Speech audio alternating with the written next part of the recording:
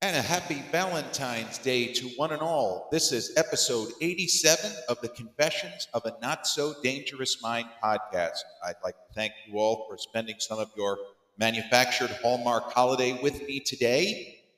Kind of kidding, kind of not. What are you going to do? But if you're checking out episode 87 on the YouTube channel or enjoying the content, haven't done so already, please click like, subscribe, comment, turn on those notifications. Or if you're catching up with this episode on the audio platforms such as Spotify or iTunes, don't forget to click like, subscribe, turn on those notifications. So in honor of Valentine's Day, in this particular episode, I'm going to discuss two big movies from the 90s, one of which was an extraordinary success. The other was financially successful and is well remembered, but I consider it more of a fantastic adaptation of a book. They're both brilliant book adaptations, but not for the exact same reasons. The movies we're going to talk about, first one, and then the other will go chronologically. Jonathan Demme's all-timer, Silence of the Lambs, which, as some of you know, swept all of the major Oscars it was nominated for at the 1992 Oscars, films released in 91. Silence of the Lambs won Best Picture, Best Director, Best Actor, Best Actress, and Best Screenplay. In this case, Adapted Screenplay from a book. And the other movie is a film that has actually gotten a lot of play on social media, social media, yes, but on streaming particularly.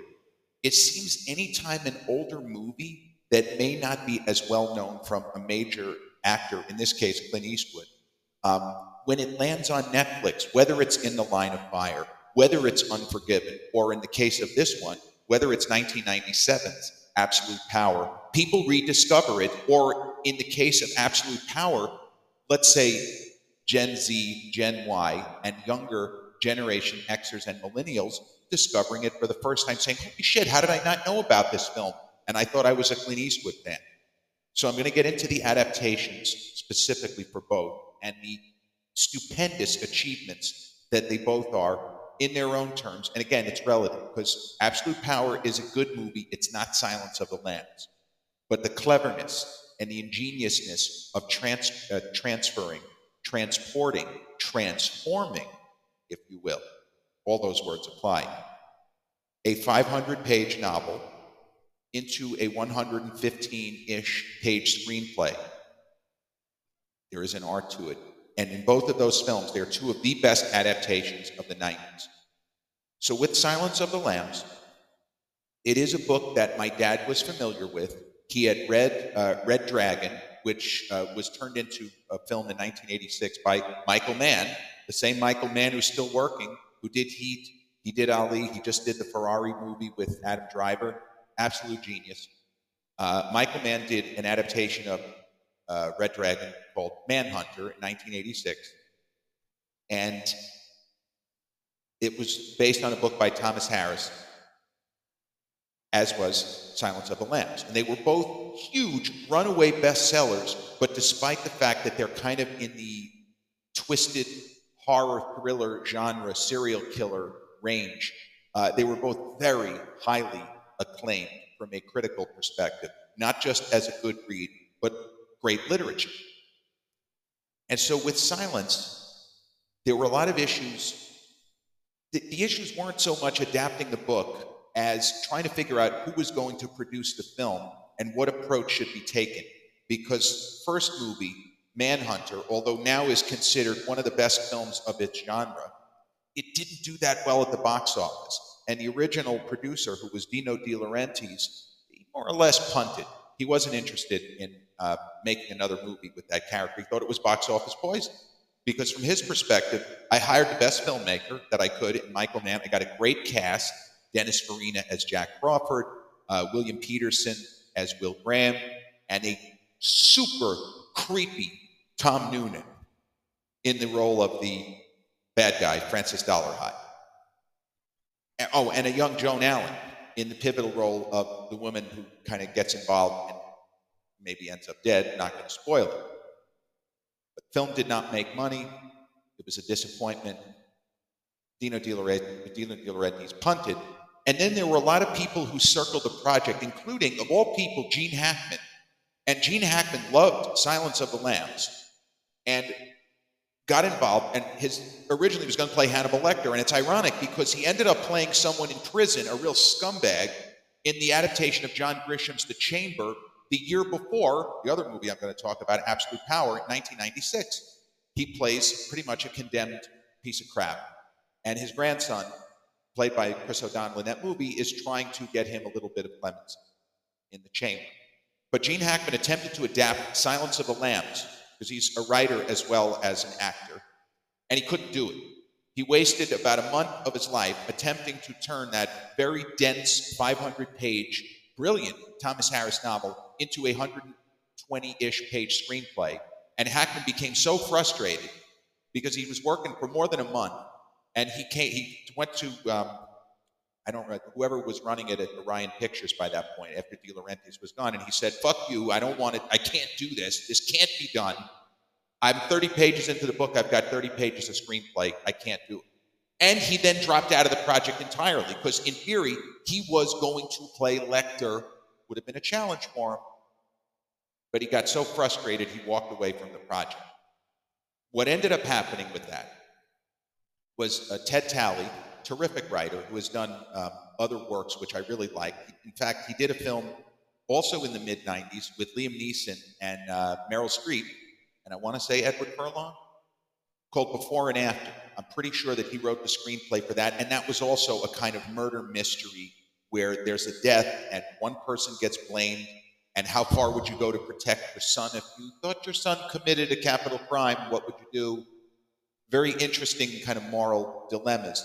But in the case of Silence, one of the reasons why Ted Talley's adaptation was thought of so highly is that he managed to take this very dense, hardcore 500-page crime novel with a lot of different three-dimensional characters that just jump off the page. And he figured out how to take that and distill it into a 120, I haven't seen the actual script, I've been told it's in the range of 120 pages, which, as we talked about, would usually translate to a 2-hour movie. But he managed to get the essence of 500 pages of novel, of Thomas Harris's, many people consider his finest work, into 120 pages. And yes, you're not going to have everything in the book, it's impossible. But what he did specifically, for those who know the film, Scott Glenn as Jack Crawford, a major component of Thomas Harris's book is Jack Crawford dealing with his wife who is dying of cancer. And Jack Crawford, there have been arguments made that he's essentially the second lead in the book. He's almost as important as Clarice. There's really nothing of that. I don't think the wife is even mentioned in the movie. These are the choices you make in the art of adaptation. There were people, presumably, who read the book, who, when they saw the movie, said, "What the hell happened to Crawford's wife? What the fuck?" You got to make choices. Now, if you're going to do a miniseries, you can have all that in there. If you're going to do a 6-hour miniseries with about 5 hours of actual movie, no problem. You're probably going to have Jack Crawford and all the stuff with his wife. But in a 2-hour movie where the central focus is not even Buffalo Bill, it's Clarice, it's Hannibal Lecter, and to some extent Jack Crawford, you got to make edits. You got to get rid of certain things.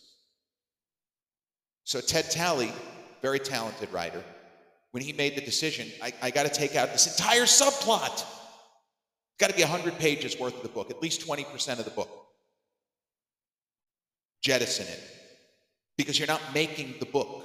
And this is something that was certainly debated, very hotly debated, when all of the Harry Potter books were turned into movies. And as that franchise went along, each movie followed its particular book to a lesser extent, because Rowling's novels became progressively more complicated and dense. And you're not making a miniseries out of each book.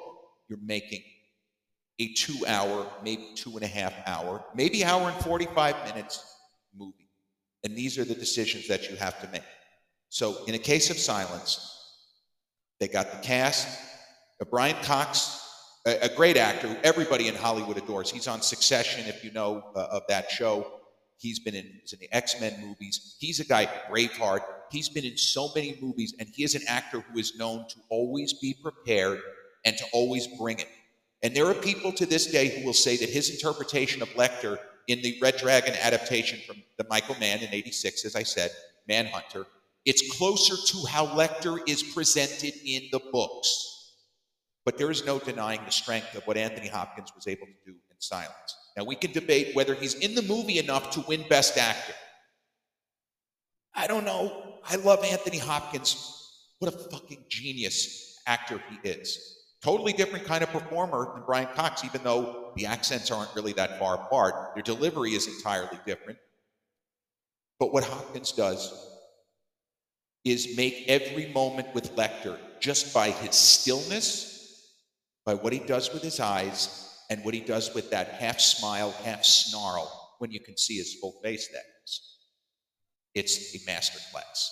And I've talked about other actors giving a masterclass in film acting. It's a masterclass from Sir Anthony, or as Tom Hanks always calls him, he loves it, Sir Tony. He never calls him Sir Anthony. You see him at the Oscars, hey, Sir Tony. It's a masterclass from Sir Tony. And for me, and I don't know what anyone else has experienced, I have similar reaction to Silence as I do to Goodfellas, as I do to Scorsese's other masterpiece, Raging Bull. One of his other masterpieces, I should say. I know that Silence of the Lambs is a great film. I don't enjoy it. And if I go the rest of my life and never watch it again, I'm okay with that. I find it deeply uncomfortable to sit through. But another thing I should point out about the adaptation, James Gumb, aka Buffalo Bill, he's not in the movie as much as, by percentage, what is shown in the book, what is described in the book. That's another choice you make. You focus on Clarice, you focus on Hannibal Lecter, Crawford, and some of the other supporting characters, the police and all that kind of stuff. Diane Baker, as there was an actress from the 60s. Get this maniac out of here, or whatever her dialogue was. But you focus on the other characters, and you don't get that much with Buffalo Bill. He's certainly in the movie enough, but by percentage less than how he appears in the book. So Silence of the Lambs, as we know, was released 33 years ago today, Valentine's Day, 1991. I was a junior in a high school, and it was a huge box office hit relative to inflation. And think about 33 years ago, how much cheaper it was to go to the movies. People were already complaining movies were prohibitively expensive, but proportionally speaking, it was a lot cheaper to go to the movies in 1991. There weren't as many of the big multiplexes, as many of the kind of showcase cinemas where they charge a premium because there's a food court, whatever it might be. $275+ million in its initial run. And it was released at a historically dead time of year, which helped. And I mentioned this in a previous episode, that Silence should have been released to qualify for the Oscars for movies released in 1990 and would have upset the apple cart. I am convinced Dances with Wolves is not winning Best Picture, but Goodfellas is winning Best Picture. And I'm still frustrated at the way that played out. And I love Kevin Costner. I'm sorry. Kevin famously read one of my scripts, almost did it. Love the guy. But Martin Scorsese and Goodfellas, in my opinion, is a better movie. And Scorsese's direction, even if I find the film uncomfortable to sit through, what a virtuoso. What an absolute maestro. But Silence of the Lambs came out, and many people I know, and they could even comment on this, they saw the movie immediately. This is not a film that it didn't catch fire late. It hit the box office, as we say, at a kind of dead time where movies like this normally don't come out that are going to get great reviews and big box office, and it hit immediately. It was a huge hit. And everyone I know who saw it told me immediately, you got to see this movie. Holy shit, might be the best of this kind of movie. It's scary. I bought into it. I was on the edge of my seat. It did everything right. The 17 or 18-year-old version of somebody explaining that. So I didn't actually see it until it came to video towards the end of 1991. And again, I was riveted. I was hooked. but I found the film to be deeply uncomfortable to sit through. I respect it. I am not a fan of the movie in particular, and if I am asked the question to name my favorite films of 1991, or for me, what are the best films of 1991, I would even say from the perspective of appreciating a film that I don't love. See, Goodfellas and Dances with Wolves are films I appreciate but don't love, but I know from a cinematic perspective, Goodfellas is an absolute masterpiece. I can't explain why Goodfellas and Raging Bull, two of Scorsese's other masterpieces, I don't spark to them the way I do with Taxi Driver, his other unquestioned masterpiece. I don't get it, but it's what it is. So I respect Silence of the Lambs, but I believe that Barry Levinson's Bugsy, about the famous gangster, the Jewish gangster, Benjamin Siegel, who was the man who invented Las Vegas, literally, as we know it, Lawrence Kasdan's Grand Canyon, and I'll even go so far as to say Oliver Stone's JFK, despite the fact that at least a quarter of it is total poppycock. It's all gobbledygook, but it is brilliant cinematically. I'll take that. And I will take James Cameron's Terminator 2 Judgment Day. You ask me, what's a better film? Yeah, I think Terminator 2 is a better film than Silence of the Lambs. Once again, come at me, bro. It's perfectly fine. We argue movies, nobody gets hurt. So Silence of the Lambs, to me, if we're saying what are the best films of 1991, it's in the top 10. Even if I personally don't spark to it, cinematically, it's absolutely incredible. Again, Demi's direction is dead on, no pun intended. It's perfect. His shot making is exquisite, no denying it.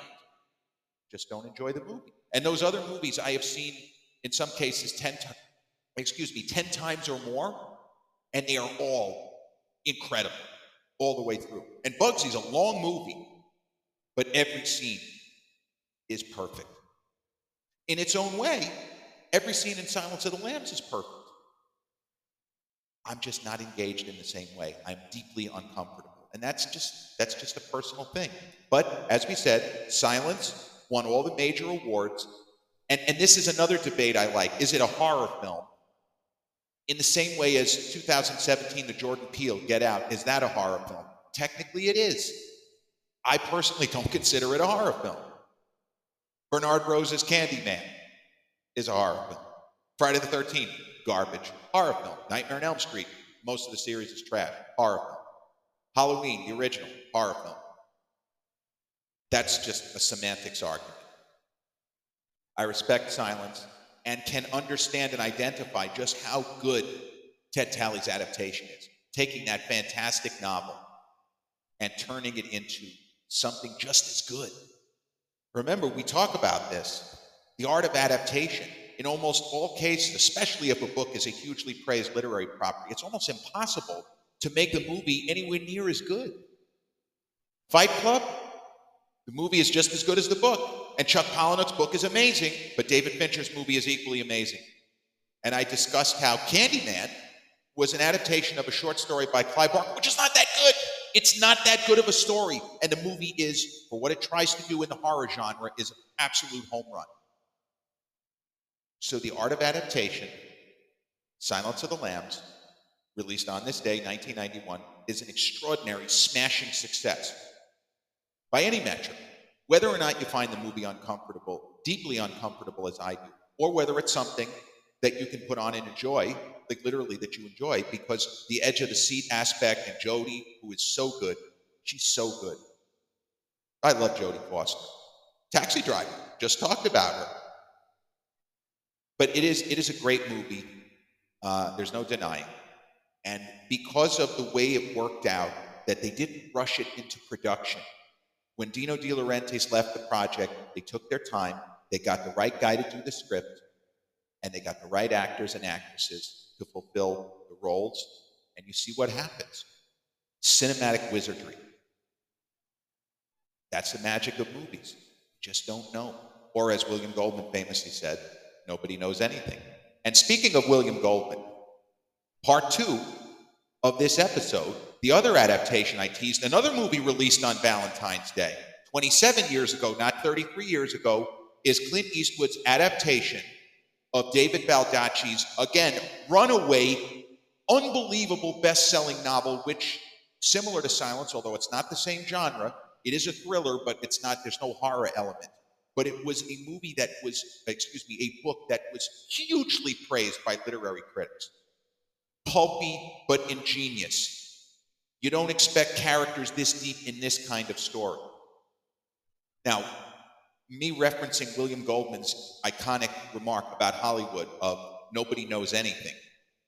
William Goldman was the writer, and let me give you a little recap of William Goldman's career. He wrote screenplays without book adaptations for Butch Cassidy and the Sundance Kid and All the President's Men, among others. Then he did adaptations of his own work. He wrote one of the great suspense novels of the last 60 years, Marathon Man, and the screenplay for the movie, which I maintain is one of the best suspense films made in the last 50 years. Is it safe? Is it safe? No, it's not. It's not safe. It's very, very dangerous. He wrote the Princess Bride novel, and I believe he got screenplay credit. You're talking about a major talent, William Goldman, a fantastic book author who mastered the art of screenwriting. Easier said than done. But he didn't write Absolute Power. It was Baldacci's book, and I don't know the mechanics of whether Baldacci was ever approached to do an adaptation. I don't know that, and obviously I'm not going to Google. But William Goldman was brought in the mid-1990s, and he'd been on an incredible role, even though some movies where he adapted the book. Memoirs of an Invisible Man, starring Chevy Chase, Sam Neill before Jurassic Park, and Daryl Hannah. That was a book my dad absolutely loved. One of his favorite books. Movie wasn't so good. They couldn't figure out whether they were making a suspense story, a comedy, or science fiction, and the movie does not decide either. And it was John Carpenter who had done Halloween. Goldman did a 1-month quick polish on Last Action Hero at Arnold Schwarzenegger's discretion. This was a reason why, for the rest of his life, William Goldman always went out of his way to praise Arnold Schwarzenegger, because Arnold loved the Last Action Hero script. He wouldn't have done the movie if he didn't. But he was convinced it needed a little something to tie the character of Jack Slater, Arnold's character, and the kid, Danny. And he said, get Bill Goldman. I'll pay him out of my own salary. I want you to get that guy. I love his work. And Goldman talked about this in 2 of his later books, the way that Arnold went to bat for him. Even someone as successful as that, when another industry person, well-respected, high in the industry, maybe the biggest star in the world at the time, goes to bat for you, you don't forget it. And Goldman was never hesitated to talk about Arnold in that context, how much he adored the guy. For that specifically. Because he didn't even have to go public with it, and Arnold did. Anyway, when Goldman was brought on board to adapt Baldacci's novel, so the basic setup, you know the setup of Silence. Absolute Power is about a jewel thief, a master jewel thief, named Luther Whitney, who, as we open, is in the midst of an unbelievable heist where he has somehow managed to break into the compound of a billionaire, and he is easily about to lift 30 or 40 million in jewels. And he doesn't need the money, he's doing it because he can. Why are you climbing Mount Everest? Because it's there. He's doing it because he can. He's done all the research. 1990s era, it was presumably easier to crack a security system than today. While he's doing that, house is supposed to be empty. A man and a woman, both very well dressed, come in. The woman ends up dead. More people come in. There is a killing. And spoiler alert, because it's right at the beginning of the book and it's 5 minutes into the movie, spoiler alert, the woman is the wife of the owner of this house, the billionaire house, and the man who is with her, who killed her, is the President of the United States. And our intrepid jewel thief, Luther Whitney, has seen it all. How is he going to go to the police? How is he going to make sure the president doesn't get away with this horrendous crime? And how is he going to make sure that the Secret Service isn't able to get away with covering up this horrendous crime? And the chief of staff, whose idea it was to not go to the police and tell them, hey, this was an accident. Fuck it. So that's the setup for the book and the setup for the movie. Now here's the trick, and here's the ingeniousness of William Goldman's adaptation. In a world of the book, spoiler alert, Luther Whitney doesn't even make it halfway through the book. his character dies in prison. Oh my God, spoiler alert. My dad read Absolute Power twice. Dad, may you rest in peace. Another book that he absolutely loved. He didn't read that many books more than once. Bonfire of the Vanities he read 3 times. Absolute Power he read twice. And when he found out in about 95, 96 that Clint was doing a movie, he was excited. But he also said, without going into spoiler territory, I don't know how they're going to do it if Clint's going to play the main character. Dad wouldn't tell me what he meant. He said, well, you want to read the book? Go ahead. What he meant was, when Clint Eastwood comes on board to to act and direct, in my dad's brain, the CPA neurodivergent brain, he instantly calculated, well, the main character's not going to die 40% into the movie. I don't know how they're going to do it. He didn't know how they were going to do it. The main character in the book is a lawyer, the head of a law firm where Luther Whitney's daughter also works. He's the main character in the book, this other character. And when William Goldman read the book and reread the book and started doing notes, and this is all in a nonfiction book that William Goldman put out called Which Lie Did I Tell? A great read. If you're interested in how the movie business works and doesn't work, the 2 books I recommend, The Devil's Candy, which is about the making of the Bonfire of Vanities, a book and movie I just referenced, and Which Lie Did I Tell? So William Goldman goes into his process for trying to adapt Absolute Power. And he kept returning to the same central conundrum. If Luther Whitney survives to the end of the story, if Luther Whitney is in effect the hero, even though he's a jewel thief, who is committing a $40 million robbery when he stumbles upon this terrible crime, what do I do with the character who is the actual hero of the book, the lawyer who clears Luther Whitney's name and ultimately exposes the perpetrators? What do I do? What he did was completely eliminate the main character in the book, the lawyer who saves the day. He does not exist in the movie version of Absolute Power. The adaptation is exactly as my dad imagined it would be. Now, he didn't know the particulars, but he knew that Clint as Luther Whitney is not going to die 45 minutes into a 2-hour movie. He's going to somehow be there at the end. So maybe Dad thought, well, maybe he'll work with the lawyer and the daughter. Dad assumed that Clint's character was going to prison. And during the movie, there's a scene where in the book, he gets caught. And in the movie, when he makes a kind of a weird escape that you're not expecting, my dad said very quietly, I don't know if he meant for me to hear this. This is different.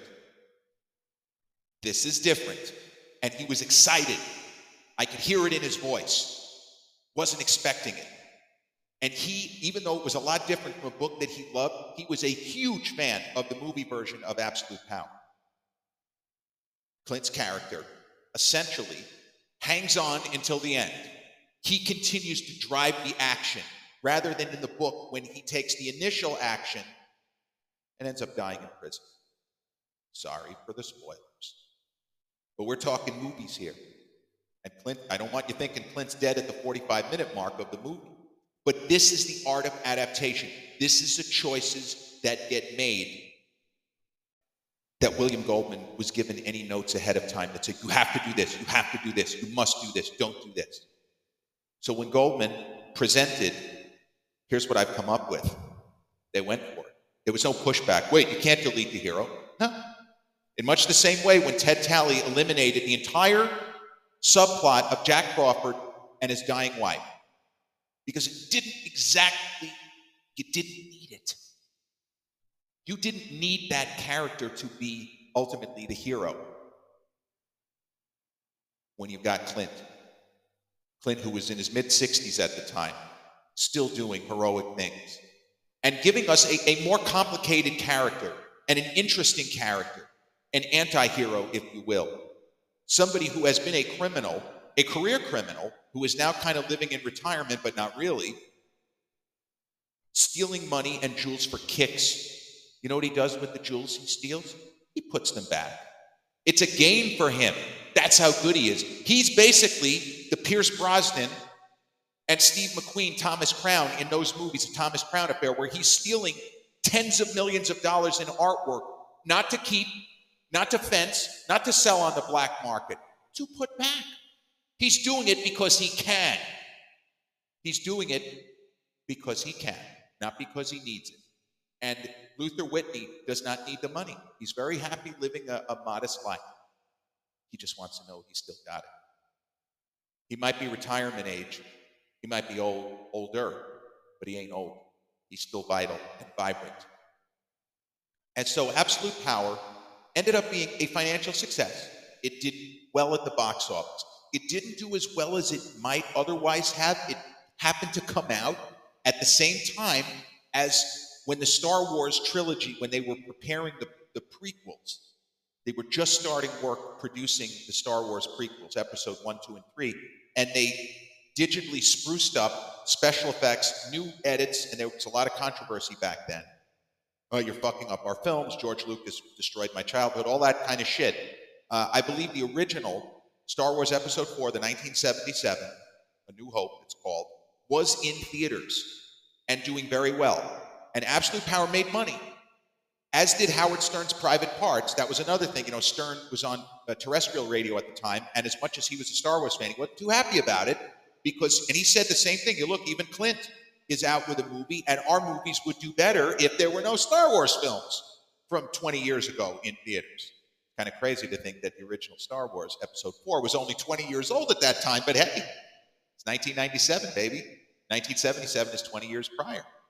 2004 is 20 years prior to now.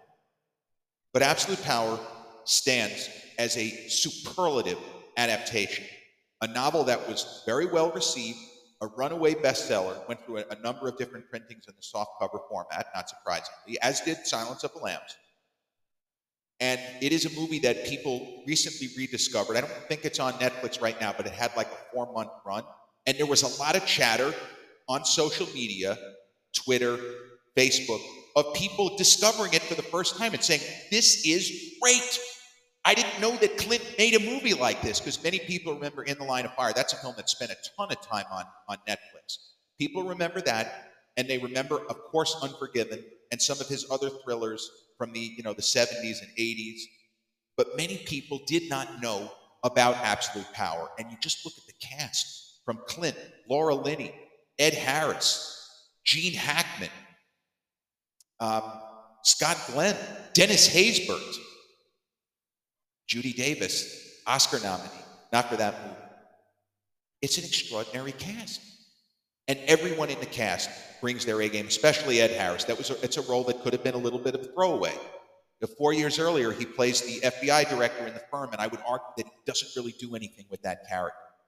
In Absolute Power, his character works. And you could see the gears turning, that Ed Harris has given it everything he's got, which I love. Love to see an actor like that. When it could be a throwaway, when it could just be picking up a paycheck, he's engaging in his scenes with Clint. They have some terrific scenes together. Clint just is having so much fun in that movie. It's written all over him. As hard as he's working, doing double duty, acting and directing, he looks like he's having a blast, especially in his scenes with Ed Harris. And Ed Harris's scenes with Laura Linney, too. Really, really good. Top-notch stuff all around. And Absolute Power, I've never read the book, but it is a movie that I have seen at least 10 times, and it never fails to draw me in. Because there are characters you're not really sure where their loyalties lie. And, Gene Hackman, who I love, it's not the best Gene Hackman performance because the character is somewhat limited. It's not a three-dimensional character. As presented in the movie, he's pretty much straightforward. Oh, and E.G. Marshall, an actor he was in 12 Angry Men, if you've seen, he plays the stockbroker, the guy who has the moment with the glasses where he realizes what's happening. It's such a great movie and such an incredible moment. But E.G. Marshall plays the billionaire, Walter Sullivan, who is friends with Gene Hackman, President of the United States, Alan Richman, and that's a huge piece of the story in the book and in the movie.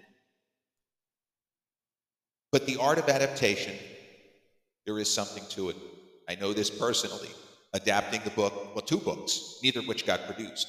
But Alfred Sloat's The Biggest Victory, screenplay adaptation, which was called In Love and Baseball, which got optioned, never got produced.